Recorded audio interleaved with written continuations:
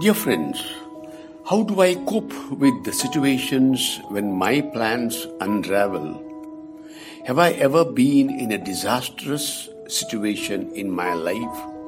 And how did I cope with it?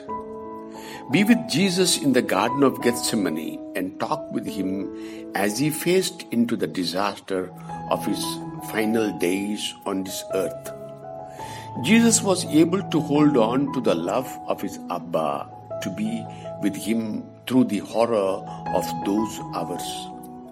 Talk with Jesus about anything that comes to mind during your prayer time.